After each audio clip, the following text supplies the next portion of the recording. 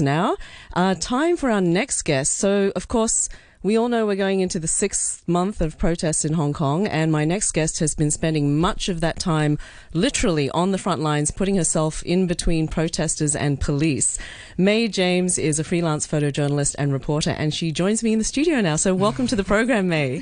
Thank you, Karen, for having me. Maybe your hardest battle today was getting here, right? Yes, it's a lot of a roadblock, and I couldn't even get a taxi as well. They said, RTHK, no, we're not going there. We're in the no-go zone. But you made it, which is great. And also I'll tell listeners that we're on Facebook Live. So if you go to my Facebook page, Karen on RTHK Radio 3, you can see as well as hear May there. So May, first of all, tell us a bit about what it's been like covering the protests in the last 6 months. Because you've been out there nearly every day, right? Well, not every day. I can't cover everything. And I realize I can't cover everything as months pass by, you know. I think at the beginning it's much clear agenda. So it's you follow from one place to the others, and it's easy. But now you have rumors on this. You have a sudden change schedule. You have and there's so many things happen at the same times. And if you want to cover something big, you don't know. You don't actually know. Right. So how do you decide every day where to go, or where to start at least? Well, I have like hundreds of Telegram groups. Right. I'm glad I can read Chinese. Yeah. So there's a lot of talk, and sometimes if I'm planning to go on that day, then I will look at it probably a day before at least to check out what's going to happen next. Sometimes it works. Sometimes you go there, it's nothing happen. Right. Okay. So you have to be water as well. You have to be flexible. Yeah. And sometimes you get a bit like the other day I went to CUHK, the Chinese University, the first day on Monday. When I hear something, I went there. I was too late, and it's kind of far where I live. You know, quite far distant to get to as well. So when I get there, I say, oh God, just missed it. And I can feel the heat on the ground as well. I think they burn a lot of things. I can still see the smoke and everything. And I said, oh, I missed it. But then because I'm there, so I take some pictures and checking out the Telegram to see what's going next. And I wait for a bit, and I can see all these students and still making the Molotov cocktail. There's a lot of them making. And then the police still guarding. So I thought, oh, they might have a second battle. And so I wait, and until nighttime, it seems that quiet. So I left. And I think it's just instant after the 6 months, 5 months. And there's going to be something happen because they make so many things and they're prepared, and the police are not leaving yet. So I went back again on the second day, and I saw like 2 battles in there from the afternoon. I make it because of the traffic as well. It's kind of difficult, but I make it on the first one, and then I stay for, and then the night one was crazy. It was really crazy, and I think because the bridge path is so narrow, to have so many people, they were actually jam-packed, and most of the time they will ask, give some space, but there wasn't any space. And I realized there was, at one point, I was right next to those, the fire guy, they're throwing the petrol bomb away. And then one again, and then 2 again, they're like nonstop. And then the police keep firing the tear gas as well.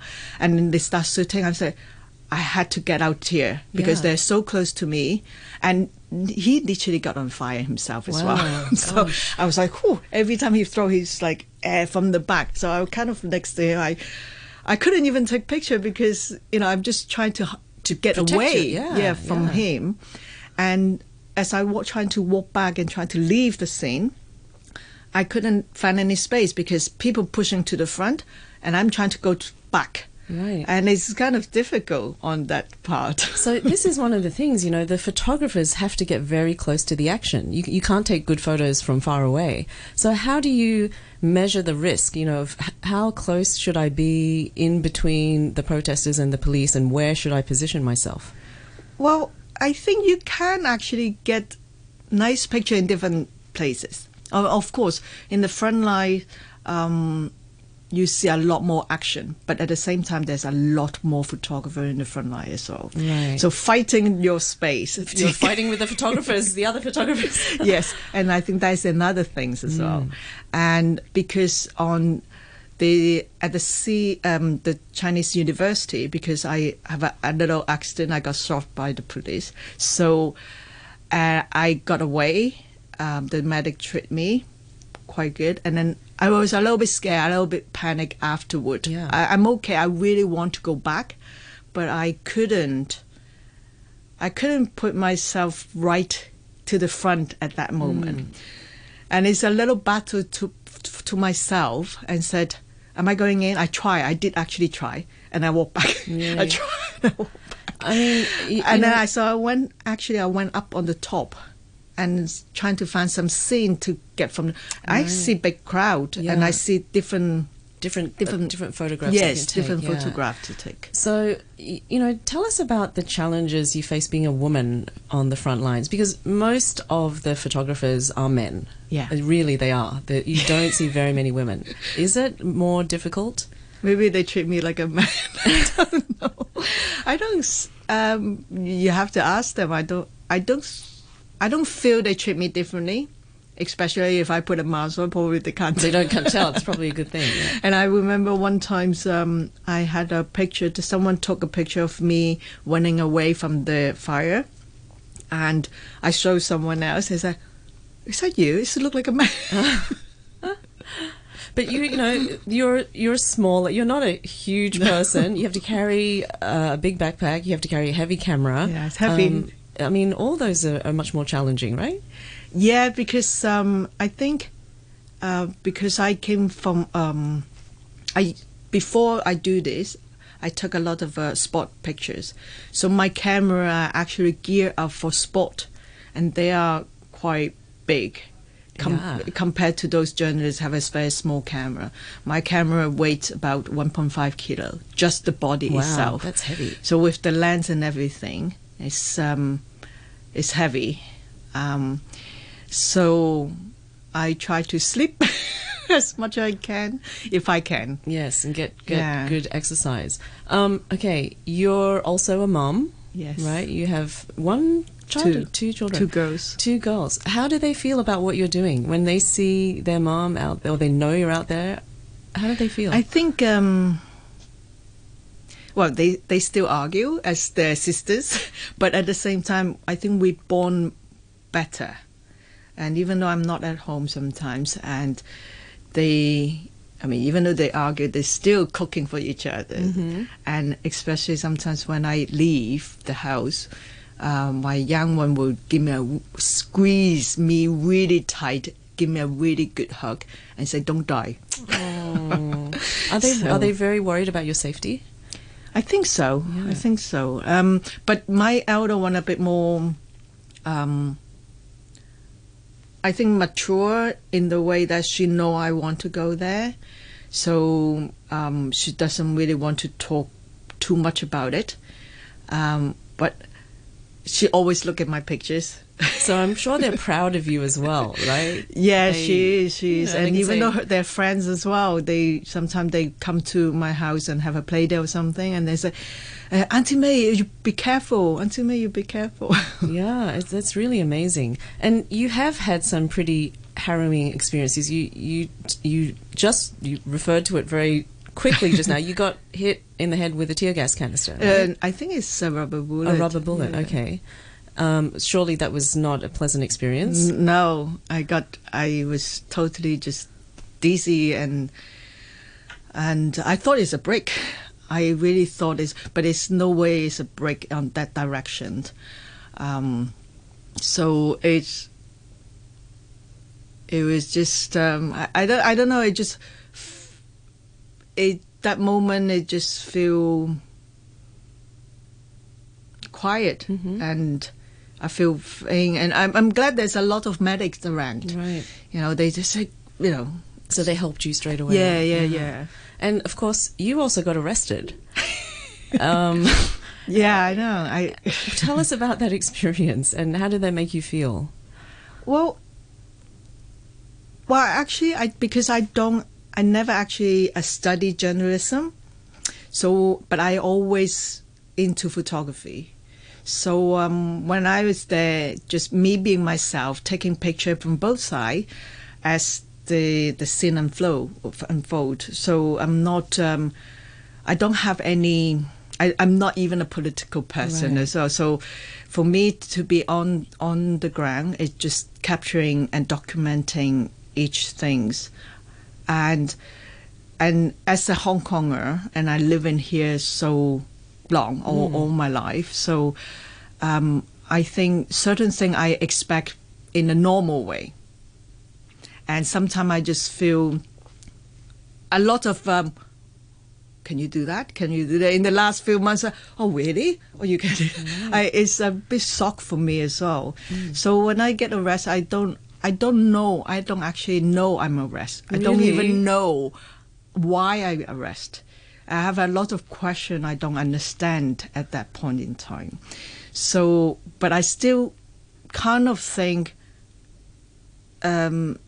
it's Hong Kong. It's not safe, but it's part of my upbringing is safe still. That part of it. It will be fair and you'll be treated properly. Yes. Yeah. So I'm not too scared at that point in time. And when I was there, they were okay to me. I mean, doing the ground, it seems, I guess when people panic, when people don't know what to do, then maybe there's a lot of things can happen, right? But inside, I think when everyone's calm, it's okay. Yeah, you're amazingly calm for all your experiences.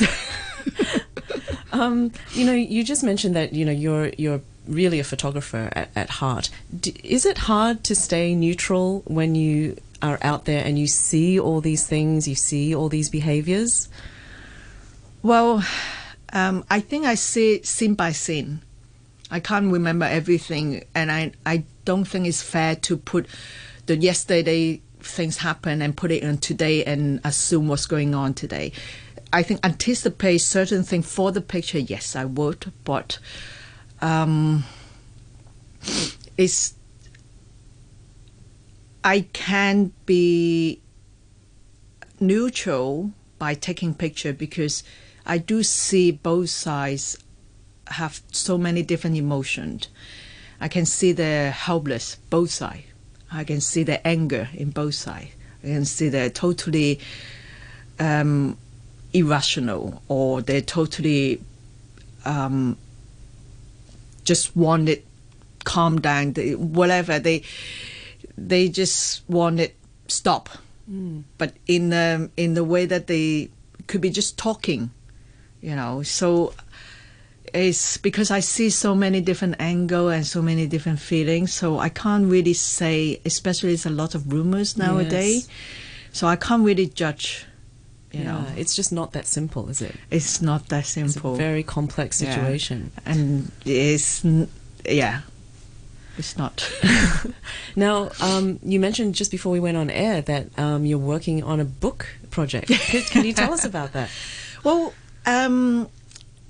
I think all I can say right now is something going to be big and beautiful, and it will be amazing that because we are aiming to give out to a lot of people, and maybe we probably have some that we have a few